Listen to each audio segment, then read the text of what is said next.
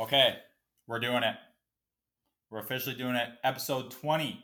Okay, Hildy's Hot Takes. Now, I wasn't a lazy podcaster. I know last episode I said, I'm an every week guy, and I am an every week guy. Here's the thing, okay?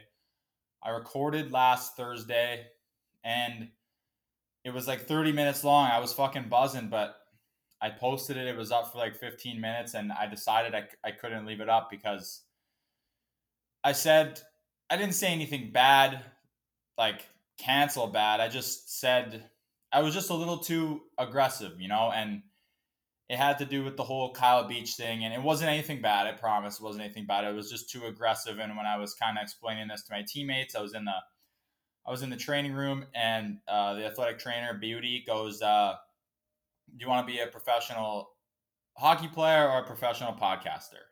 And that rang a bell, So it was probably a good idea at the end of the day to take it down. Obviously, I want to be a pro podcaster too, but I want them to feed into each other. Hockey experiences feeding into the podcast feeding into the hockey. Um, but yeah, since it was about the Kyle Beach thing, I'll decide to take a different route. I'll tone it back, but I just wanted to say this one thing about the situation. Uh, Good excerpt from this book I'm reading called Courage is Calling by Ryan Holiday. I joined a book club through the Mindstrong Project. Shout out Mindstrong and Harvey Martin.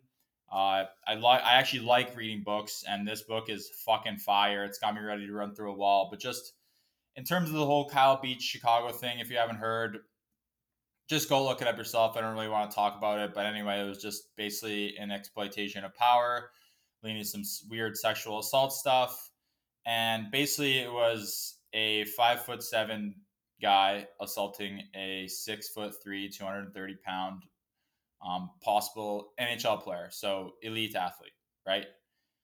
And everyone's saying, "Oh, in the moment, it's tough," and it is tough. It's very tough in the moment, and what Kyle did coming out like that was a very courageous move.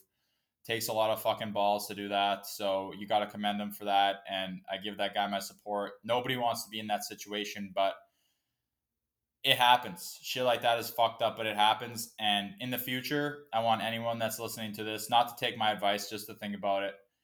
You gotta fucking stand up for yourself. I know it's hard to say when you're in the moment and shit like that's going down, but you gotta stick up for yourself. Just gonna read a couple of these excerpts, like I said, from this book. The first one, just one sentence here. Violence is rarely the answer, but when it is, it's the only answer, right? So you don't want to resort to violence, but like fuck, if that shit's happening to you, you gotta act on it. And another one, little paragraph. Sometimes physical courage is required to protect moral courage. There will be moments when we are at risk, or someone we love is at risk. Kind words will not cut it. Poise will not protect us. What will be called for is intensity, aggression, a demonstration of force. In these moments, we cannot shy away. We cannot shrink. We cannot be bullied. We cannot do nothing. In those moments, we'll have to hit back, and we'll have to hit hard. We must raise our fists. We must make our stand, lest we end up on our knees. Now, that is just an excerpt from a book, but I think it holds true. What he did was courageous in speaking out, and I just want to make it so the people I love and care about don't have to be courageous in a situation for speaking out with that. And now that that's off my chest, and now that I got kind of meandered my way through that without ruffling any feathers or getting a little too aggressive, like I said, nothing I said was bad. So shut the fuck up if you're going there. Anyway, it happened. The podcast is out. Okay, the head brass of the Tulsa Oilers, they know about it. They've been listening to it, and as soon as I heard that, I was like, oh fuck, here we go. But everybody's giving me a compliment. They were giving me a hard time about the whole elite athlete thing, but I was joking about that. Okay, I was joking about that. But yeah, the media guy, the everyone's just like, yeah, we like it, we think it's funny, blah blah blah. And I'm just like, whew, crisis averted there. But really, I really do not say shit on this podcast. Okay, I just talk about dumb shit. No need to get anybody's panties in a knot here. But anyway, they know about it. They like it. I'm keeping it PC, maybe not so PC, but I'll try my best to stop maybe dropping F bombs as much. But, sometimes I just get fired up, okay? I'm an emotional guy. This is an emotional podcast. But anyway, in my last recording, I'll just get down to it. We flew to Rapid City, South Dakota last couple weekends ago now. And that was like my first flight in probably over a year and a half since I went to Minnesota in the middle of the pandemic. But I forgot how shitty flying is. The worst experience in history of experiences. The whole ordeal is just a fucking joke. First of all, you have to show up 3 hours before your fucking flight just in case, right? More likely than not, you're going to get through security and there won't be many lines and your ticket's going to be all good and you'll be able to get through all that stuff in like 15, 20 minutes, right? But you have to go early just in case, right? Just in case somebody slips like an exploding dildo in your bag and they fucking flag your shit and you're getting searched and then you're somehow on a no-fly list, right? You got to show up early just in case, like, the freaking, I don't know. It's ridiculous how early you have to show up for flights. Then you just end up waiting there for your flight for like an hour and a half. And you're like, fuck, I could have left way later. But then you think to yourself again, like, oh, never mind. Something could have went wrong. Like the Uber doesn't come or my fucking car gets a flat tire or just anything. And then you miss your flight and you're fucked. But we'll move on to the whole getting there thing. You're going through security and there's always a guy there. What's going on there in these airports? There's always some security gate hardo with the most condescending tone saying repeatedly that there are 3 lines and to move down. There are 3 lines. So condescending and so like dickish. Just in your face. Move down. Keep on moving down. If there's people on the first line, move down to the second line, then move down the third line. There are 3 lines, people. 3 lines. I'm standing in the first line right next to this guy for fucking 30 fucking minutes. He keeps on saying, like, how do you have that much breath, buddy? Like, you're offloading a lot of CO2. Freaking drink some water. Chill out. I should chill out right now, but I'm literally podcasting. I was just about to take a shower. For any coaches, my coach, if you're listening to this, I was just grinding in the gym. After we had practice, I was up early. I was grinding. I freaking grinded at practice. I went to the workout with the team after practice. I was grinding in the gym, and then I had a sick wiffle ball game with the boys. Couple one-handed catches, good plays in the outfield, couple nice hits, and then I just went back to the gym and I was grinding on the rower. I was grinding on the freaking the stair climber. That thing is hard. Holy shit, is the stair climber ever tough? I was on there for 7.5 minutes, 600 steps or whatever. But like, God, the legs get burning off that. And then I ripped a sauna, but I just got home. I was just about to take a shower, but my roommate went to the chiropractor, and I was like, fuck, I got to record an episode. So, but yeah, I was grinding in the gym, so I'm recording in a towel. I don't even know why I just told you that. Security gate hardo. And then there's more people in the security area as you're taking your shit off. Like, take off your shoes, take off your belt, any large electronics, put them in the bin, freaking anything else, put them in the bin, empty your pockets. It's like, yeah, we know, buddy. We freaking know, okay? If you don't know how to go through an airport, just fuck off. Don't fly, okay? You should have to take an airport test and learn some airport etiquette before you're allowed to step into an airport. Vaccine passports to fly? Nah. Let's get a fucking idiot passport to fly, okay? And then you get on the plane, and it's the worst thing ever. Worse than the whole, like, holy flying sucks. You get on the plane, and more often than not, they board you way too early, or something is all fucked up with I don't even know. But you're sitting on the tarmac. The worst place to be sitting in the history of places to sit is in an airplane seat while you're not moving, sitting on the tarmac. Now, this happens a lot in the winter when they have to de-ice the plane and they turn the air conditioning off. So you're sitting in a 110-degree fucking sauna metal tube, and they turn the air conditioning off because they have to de-ice the plane. How about you de-ice the plane before I fucking get on it? Ugh. So we're sitting there on our way back to Tulsa, and we're just sitting there and sitting there and sitting there. I'm like, what's going on? The pilot gets on the mic and he says, "Don't worry, folks, everything is okay." And usually when they say that, that's like usually when everything is totally not okay. So I hear that, I'm like, you gotta be kidding me. And then this guy has the audacity. Listen to this. This pilot has the audacity to say they're just waiting on some paperwork before we can take off. Paperwork? We've been sitting on the tarmac for 45 fucking minutes. What paperwork? Are you waiting for an email? Are they sending you a fax? Carrier pigeon? Message in a bottle across the fucking ocean? What is going on here? Paperwork. And then the flight attendant, after we're sitting on the tarmac for literally an hour and a half at this point, and I'm pissed. And everyone's on their phones because what else are you going to do, right? The flight attendant goes, "And just so you all know, it is federal regulation and federal law that everybody's phones must be in airplane mode right now. Okay, I'm seeing a lot of you don't have your phones in airplane mode. It interferes with the pilot's contact and ground control, so you must turn them in airplane mode." No, it does not. Okay, what is this? The fucking 1940s?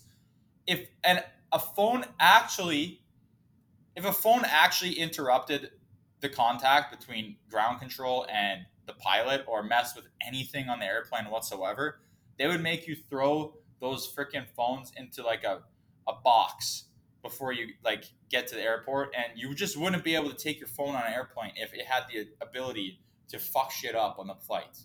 Okay? And speaking of these flights, like, can we get a facelift on some of these freaking planes? Like, what are we saying here? I was looking up at the front. I was sitting in the third row. Not a big deal. And the front of the plane looks like a 1990 Ford Explorer with like 300,000 miles on it. Thing's barely turning on. And they're using these things to fly us across the country. Like, damn. I knew airlines were broke, but I didn't know they were freaking that broke. Like, come on. How about the non-smoking light? What is that thing still doing there? Are we driving a 1990 Ford Explorer that has wings on it? Can you believe that people used to smoke darts on flights? Like, that is fucking crazy. Shit literally kills 10 million of people a year. And they're $8 at the gas station for a whole pack. I'm convinced people are so stupid. What else do I have to say about the flying experience? The lavatory. What the hell is a lavatory? Why is it called the lavatory? There's no lava in the tory anyway, okay? And these things are so tiny. I'm 6'1" on a good day, and I think that's the maximum height for a human to be peeing standing up in one of those things. It's like a carnival ride. You must be under this height if you want to be leaking your spinal fluid all over the lavatory without lava in it just to take a piss.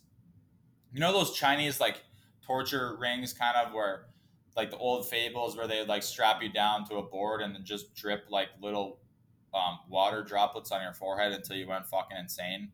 Like they could make one of those where they just force you to stand up straight in an airplane washroom with your spine looking like a curse of G the entire time, smelling that weird blue shit that goes everywhere when you press the flush button. Wait, is that blue shit the lava? And also, unrelated note that I just thought about, you know when you press the button, that weird that fucking sucking sound comes? What's with all the random fucking sounds that are like happening out of the blue when you're flying, okay?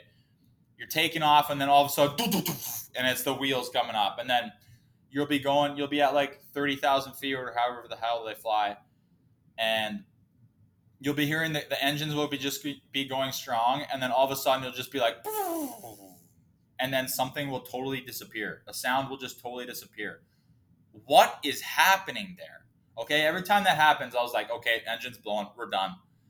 And then on top of that, the turbulence. Did I mention I fucking hate turbulence? I just do not understand it. And why is it so bumpy? Am I about to die? Please tell me. And then you read online or you hear about people like pilots, right? When they kind of hear that people say that they're scared of turbulence, and the notion is like pilots think that's hilarious. Like they laugh at the fact that people are scared of turbulence. Like, are you kidding me? Okay.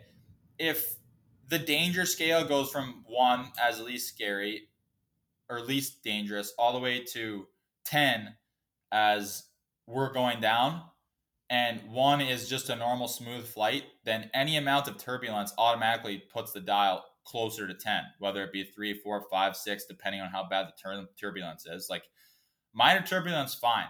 But when you can freaking feel your stomach go up into the back of your throat because you can feel you noticeably dropped about 15 feet in a millisecond in the air, yeah, that shit does not fly with me. That's a quick tightening of the seatbelt and reach down under my seat and grab and pull myself to the seat as hard as I can.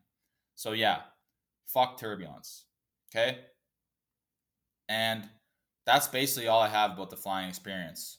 Just all in all, the shittiest thing of all time. I wouldn't like once I'm done with hockey, 1 flight a year max. That's all I'm gonna be able to do. I'll fucking if it's under 20 hours, I'm driving it. If it's under 30 hours, I'm driving it. I don't even mind driving. Podcast, tunes. At this point, I'm a fucking pro, so yeah. Okay. Moving on. Moving on. I don't know. I have a couple theories. I don't know if I like watching football anymore or sports. I think maybe it's just football, or maybe I'm just turning into an old ass. But I liked it in Saskatoon where the primetime football game started at 6:30. I don't know what time zone it was, non-daylight Central Time or whatever. But the football games would start at 6:30. They would end at 9:30, and I'd be hitting the hay, and that was nice. And now they start at like 7:30, and they go forever. And I need to go to bed. I need to do my shit. I need to meditate. I need to read my book. I need to light a candle. I need to get chilled out so I can fall asleep. More people should be doing that, by the way. Like, if you can't sleep, focus on sleeping. Like, do everything you can to sleep. Like, you can't just lay on your phone all night until 11 p.m. or 12 p.m. or 1 a.m. and then just be like, oh, I couldn't sleep last night. It's like, yeah, no shit, you couldn't sleep last night. I used to be the same way. I was a fucking idiot. Anyway. Or here's my second theory about why I'm just not caring about these football games anymore is the fucking reffing. There's penalties and the calls and the reviews and the rules are bass backwards. They don't make any sense.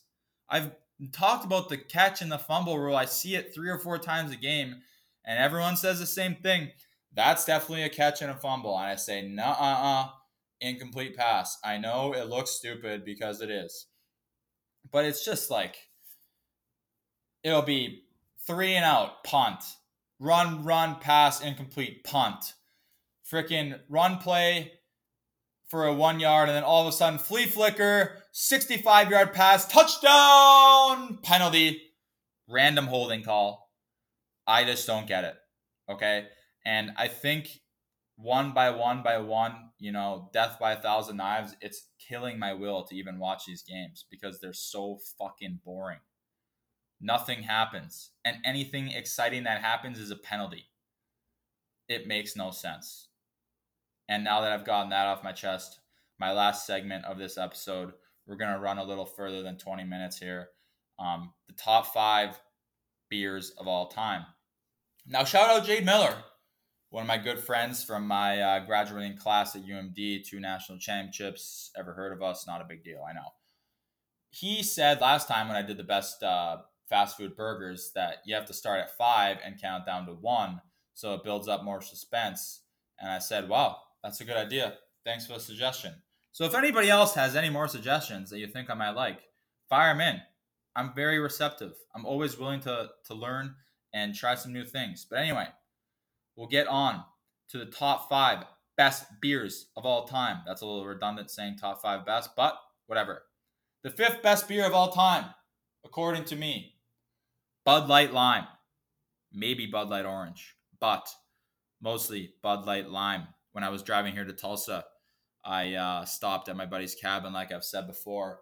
And right when I get there, we're heading to the course to play a quick Twilight 9. And I get there and he pulls a nice Bud Light Lime out of the fridge, cracks it for me, hands it to me. And I'm like, wow, that is refreshing.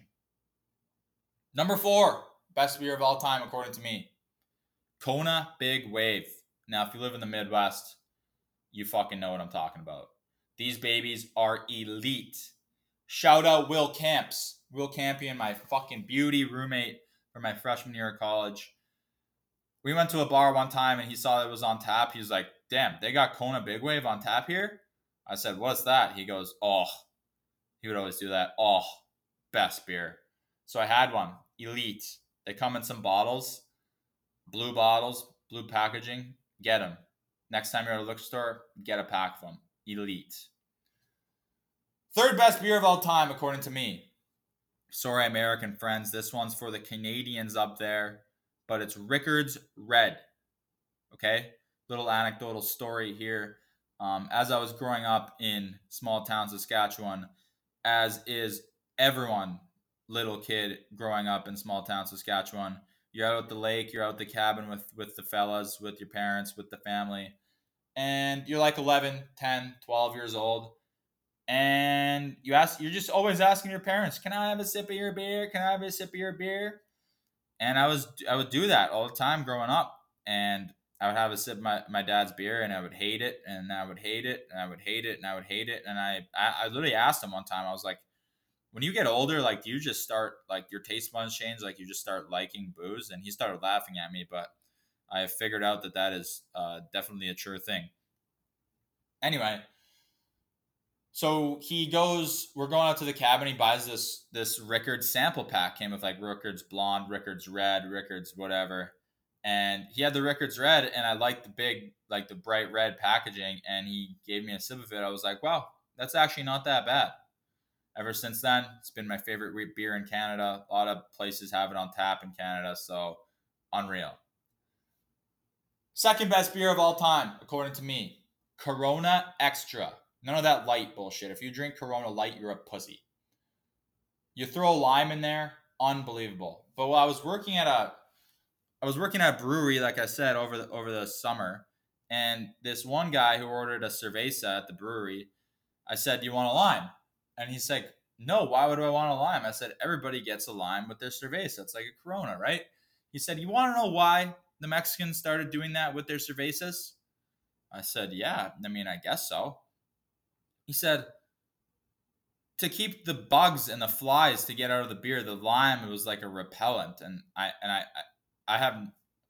don't know why that guy would make that shit up and lie to me, so I'm just gonna take his word for it. But regardless of why they even started using the limes in the first place, it makes it taste a lot better. So Corona, ice cold with a lime, put your thumb in it, shake it upside down like they do in the commercial. Doesn't ever work like it should. Like, I spill every time I do that. But yeah, the best beer of all time. Number 1 best beer, best tasting beer of all time, according to me, Yuengling Traditional Lager. Now, if you don't know what that is, you need to travel to the south and you need to go to your nearest gas station and you need to pick up a 12-pack of Yuengling Traditional Lagers, and you need to go home and you need to drink all 12 of them in a row because that's how fucking good they are. A nice amber ale, similar to the Rickard's Red, but more of a lighter body, and great taste, and you could just slug them. You can just slug them, and they taste incredible. I've been looking for them down here. I'm kind of pissed. They don't have them in Tulsa. I called a few liquor stores, but they said they should be coming soon. Okay? Worst beer of all time, according to me. I'm not going to do a list, just the worst beer of all time. Miller High Life.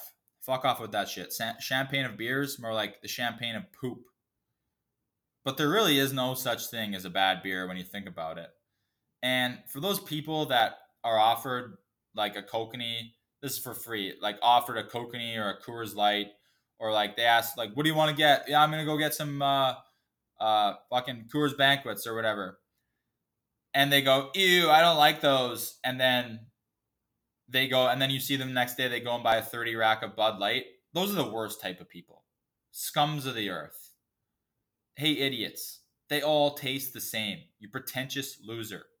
If I poured you a Miller Lite, a Coors Light, a Bud Light, and a Molson Canadian in 4 clear plastic cups and did a blind taste test, first of all, you wouldn't even be able to tell the difference just looking at them. So that should be a pretty telltale sign right there. But if you did a blind taste test, you wouldn't be able to really tell a difference or pick out which one is which. So get off your high horse. Okay? You can give me a nice cold natural light or a Keystone Light or whatever shitty fucking Boxer Light, the shittiest light beer you can find. You can give me one and I would still enjoy it because beer is great. I also love destroying IPAs until I can't see. And do not forget about the dark beers because those are amazing too. Let's just round of applause, okay? Round of applause. Round of applause for whoever created beer because beer is unbelievably good. Great pastime with the fellas. And we're at 26 minutes. A little longer than usual today, but whatever. I'm feeling talkative. I'm feeling good. About to take a shower. Might even go back to the gym. Coach, if you're listening to this, I might even go back to the gym tonight and do another workout. Big game on Thursday. Prep starts now. Gonna hit the hay early. Get up early. Be fucking ready for another day of practice. Thanks for listening to the podcast, everybody. Hope to see you next week. And I'm not a lazy podcaster. I'm not. I recorded one.